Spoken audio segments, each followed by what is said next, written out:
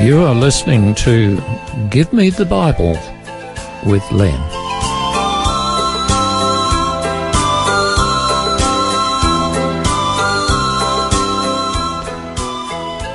Today's topic is entitled Prejudice.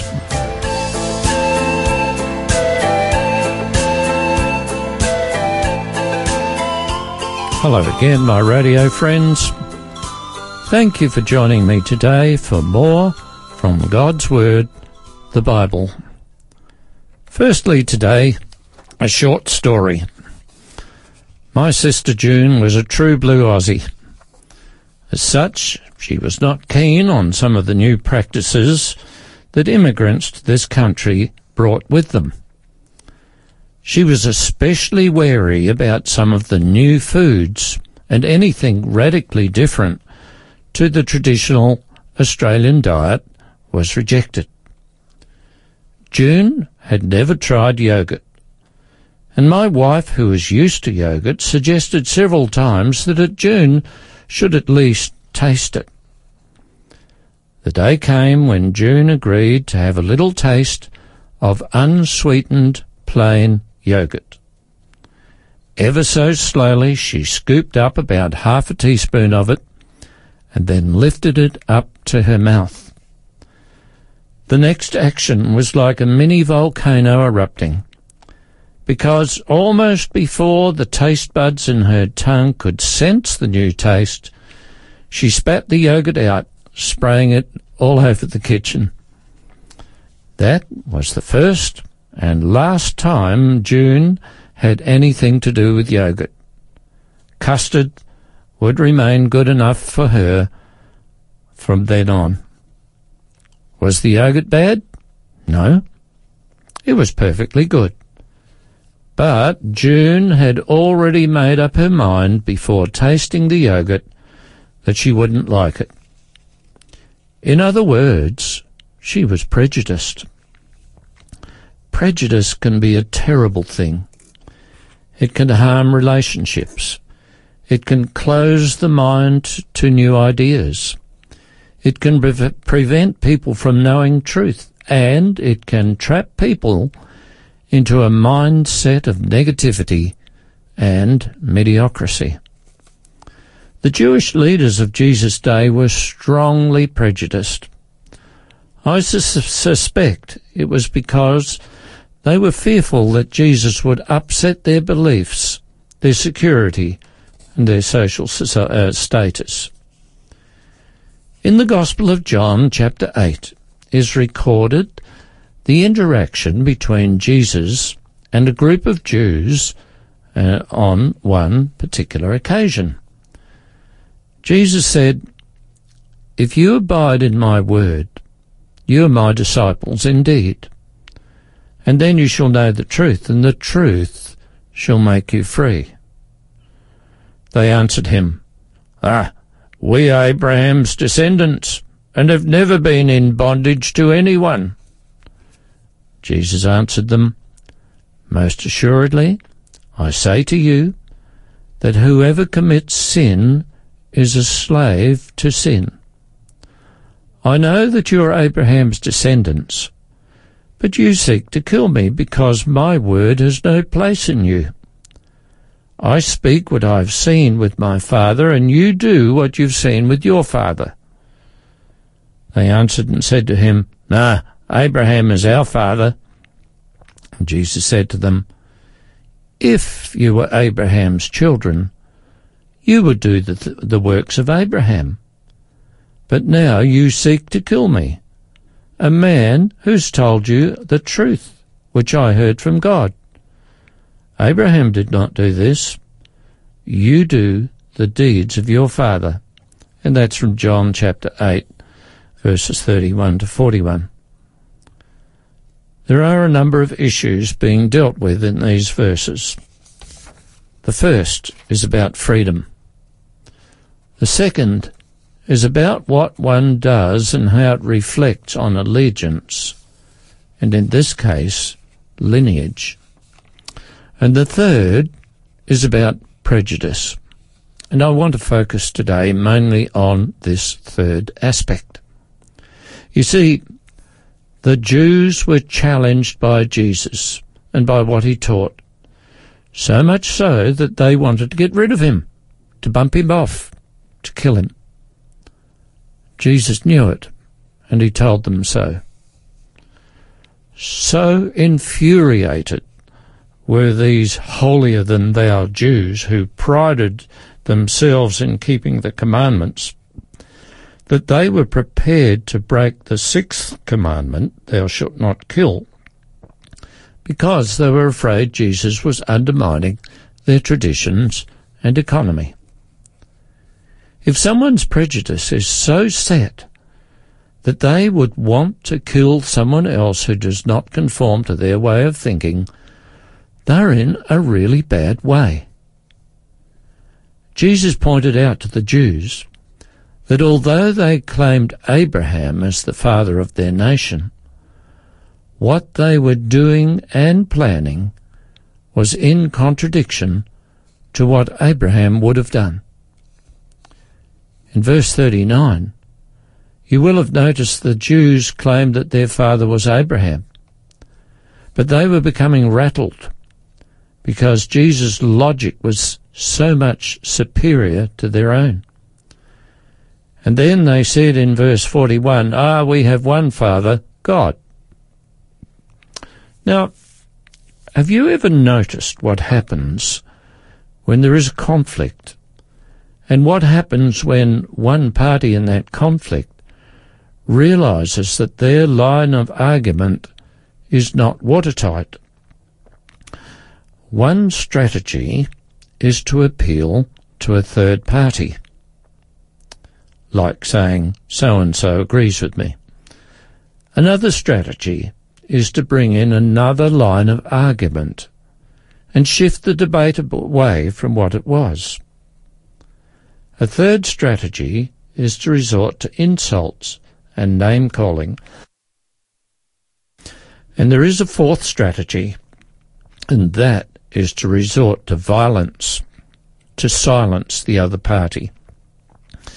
And these strategies are usually consequential. One follows the other. If you're ever involved in an argument, and the other party starts to call you names or tries to insult you, don't do the same back to them. The argument is lost for the person who resorts to insults and name-calling. You will have won. First, the Jews said Abraham was their father, and then later they self-righteously announced that God was their father. If only they realized who they were talking to. Now, Jesus clearly outlined who he was. He said, if God were your father, you would love me, for I proceeded forth and came from God, nor have I come of myself. God sent me. Why do you not understand what I say? It is because you are of your father, the devil. Now, if you have a desire to be good, say what is good and do what is good. It will reveal who you serve, who will be God. But if you are happy with being dishonest, telling lies instead of truth, and only interested in what you can get out of life, regardless of the rights of others, then it shows who you're serving, and that would not be God. Under all the pretense of piety of these Jews to whom Jesus was speaking was an underlying selfishness. They did not want to know the truth. They did not want to humble themselves. They did not want to admit that they were only interested in themselves. They wanted no change. You've probably, like me, heard some people say something like this. Oh, it was good enough for my father, and it was good enough for my grandfather, so it's good enough for me. That's a very poor foundation on which to base your philosophical and religious views. It shows strong prejudice, and it reveals a certain stubbornness in not being willing to examine other ideas to see if they have any value. In the exchange between Jesus and the Jews, Jesus describes what the devil, Satan, is like. He said the devil was, firstly, a murderer from the beginning, B, that he does not stand for the truth, C, that there is no truth in him, D, that he's full of lies, E, that he's a liar, and F, that he is the father of lies. Do you realize that the very first lie told on planet Earth was by Satan? You shall not surely die, he announced to Adam and Eve. They were taken in by his lie, and sure enough, later they died. And unfortunately, people have swallowed that lie ever since, and it pervades society even in these modern times. Popular ideas are that at death, one turns into another life form, or goes straight up to heaven, or goes to hell, or to purgatory. Satan is a very successful liar, and he is responsible for twisting the truth into lies. And he has many agents, people, even those who are well educated and well respected. Some of them promote Satan's lies. In John chapter 8, verses 45 to 47, Jesus pointed out the obvious. He said, "But because I tell the truth, you do not believe me. Who of you or which of you convicts me of sin? And if I tell the truth, why do you not believe me? He who is of God hears God's words. Therefore you do not hear, because you are not of God." The Jews had already used two strategies, but Jesus had not been silenced by them. So then they resorted to a third strategy, that is, insults and name-calling. In verse 48, the Jews asked an insulting question.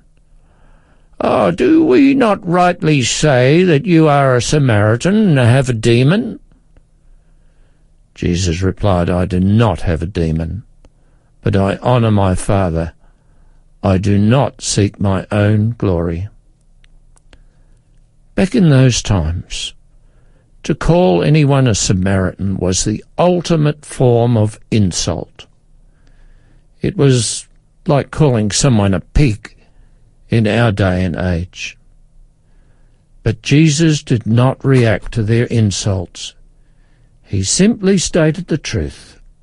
He never wavered from the truth. We're going to have a break here and go straight on afterwards.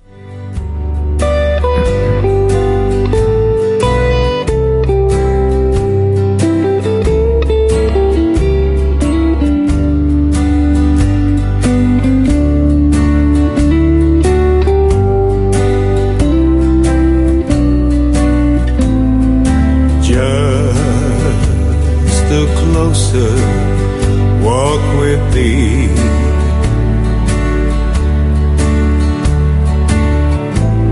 granted Jesus is my plea.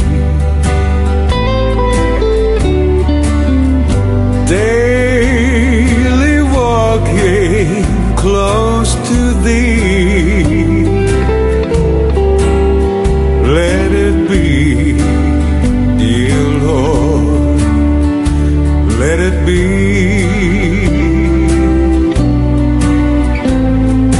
I am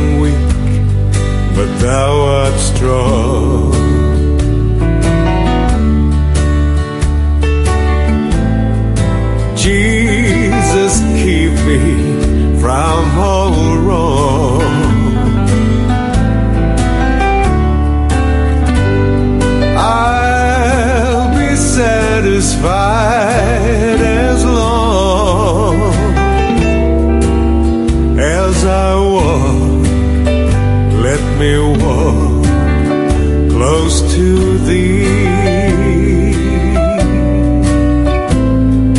Through this world of toil and snare,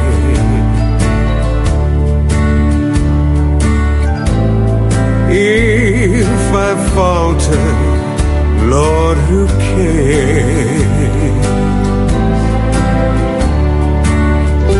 Who with me my burden shares? None but Thee, dear Lord, none but Thee.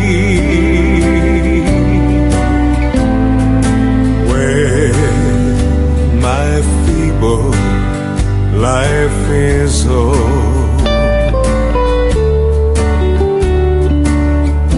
time for me will be no more. Guide me gently, safely, oh, to Thy kingdom shore, to Thy shore.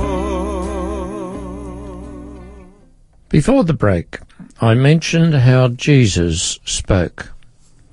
He didn't react to their insults. He simply stated the truth. And you know, there's a good lesson here for us when we're in a conflict situation with someone else. Stick to the truth. Don't let angry emotions get in the way. Say what has to be said calmly and plainly, and always keep to the truth. Truth is invincible. Truth has no shame. The Jews, as you could read in this passage in John chapter 8, announced that Jesus had a demon. Jesus went on to explain who he was and where he came from. But of course, they didn't want to believe him. Their prejudice was like a concrete wall in their minds. Remember the last of those strategies? It was about violence. In verse 59, the Bible records, "Then they took up stones to throw at him, but Jesus hid himself and went out of the temple, going through the midst of them, and so passed by." They would have resorted to violence, but were unable to kill Jesus by stoning him because he slipped away. Friends, this passage of Scripture in John 8 is full of psychology, and it also explains that Jesus was not just a man, but God. He explained this to them, but their minds were closed. They refused to accept him as the Messiah, the one who came down from heaven in order to save people from their sins. There were other times when the Jews came to Jesus and asked him to perform for them. One such occasion is recorded in John 6, verse 30. They said to him, "What sign will you perform then, that we may believe you? What work will you do?" Those Jews already had plenty of evidence that Jesus was the Messiah. They had both seen and heard about the miracles he had done. They had heard the wisdom with which he spoke. They had seen the joy and peace in those who accepted him. They had read the prophecies about him. They had seen and heard his irrefutable logic. Yet, because of their prejudices, they continued to oppose him. What do you think those Jews would have done if Jesus had caused fire to come down from heaven and burn up some object in front of their eyes? Well, most probably they would have attributed it to some other cause and continued in their prejudiced disbelief. In the letter of the Apostle James, chapter 2, in the first few verses, James writes about prejudice. He said, "My brothers, do not hold the faith of our Lord Jesus Christ, the Lord of glory, with partiality, that's with prejudice.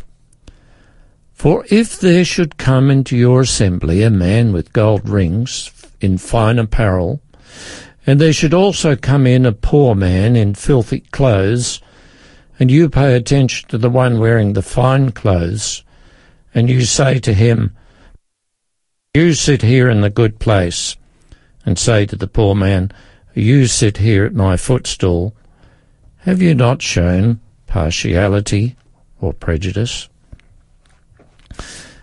Part of being human seems to involve making self-determinations of what is good or bad, and what is safe or unsafe, and what is desirable or undesirable, and what we like to associate with, and what we like to reject.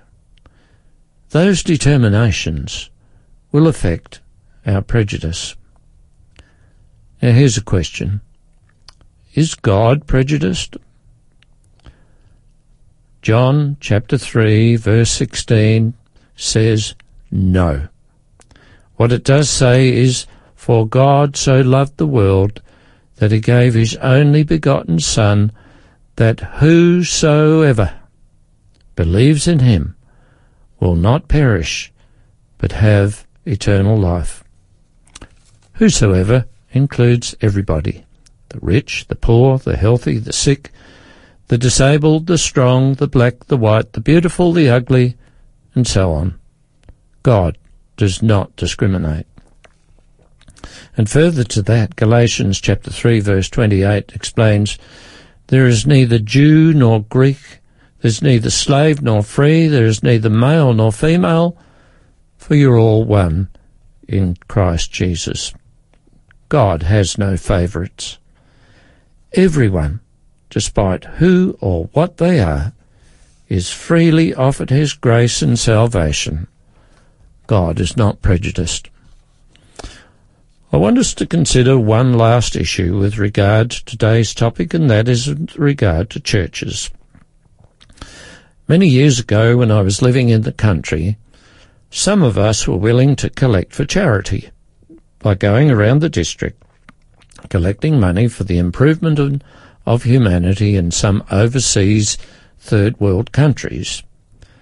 The money was for improvement of health, education, for medical work, and so on. The charity was known as the Appeal for Missions. The appeal was organised and conducted by the Seventh-day Adventist Church, and most of the general public were willing to donate to support the work for which the appeal was targeted. On one occasion, my parents were travelling around the district by car, calling in at the various farmhouses, collecting for the appeal. All was going well, and people donated generously. At one point, suddenly, everybody seemed unwilling to donate. So my parents decided to discontinue collecting for the day and went home. What happened? It turns out that the old Lutheran pastor had heard that the appeal was being conducted, and he went ahead of my parents, telling his parishioners not to give anything. Why did he do that?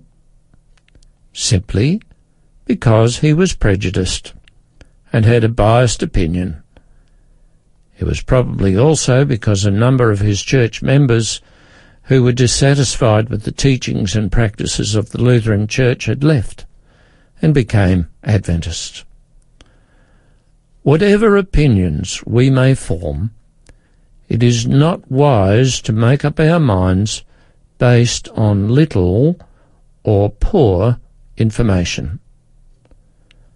My dear friends, I recognise that you listen to this program because you find merit in it. And by now you must be aware that I'm a Seventh-day Adventist Christian. I accept that my sins are forgiven through the merits of Jesus Christ, and I'm waiting for him to return to this earth, to take back to heaven with him those who accept and honour him. Adventists are good, Bible-believing people, law-abiding, neighbourly, temperate, clean living, helpful and accepting. If you have an Adventist neighbour, you should have a very good neighbour. If you'd like to know more, why don't you phone the station or our producer, Nick, and request the little book, Your Friends, the Adventists. Don't let prejudice stand in the way. Unfortunately, we've come to the end of our time for today. So until next time, this is Len signing off and wishing you God's blessings and peace and joy.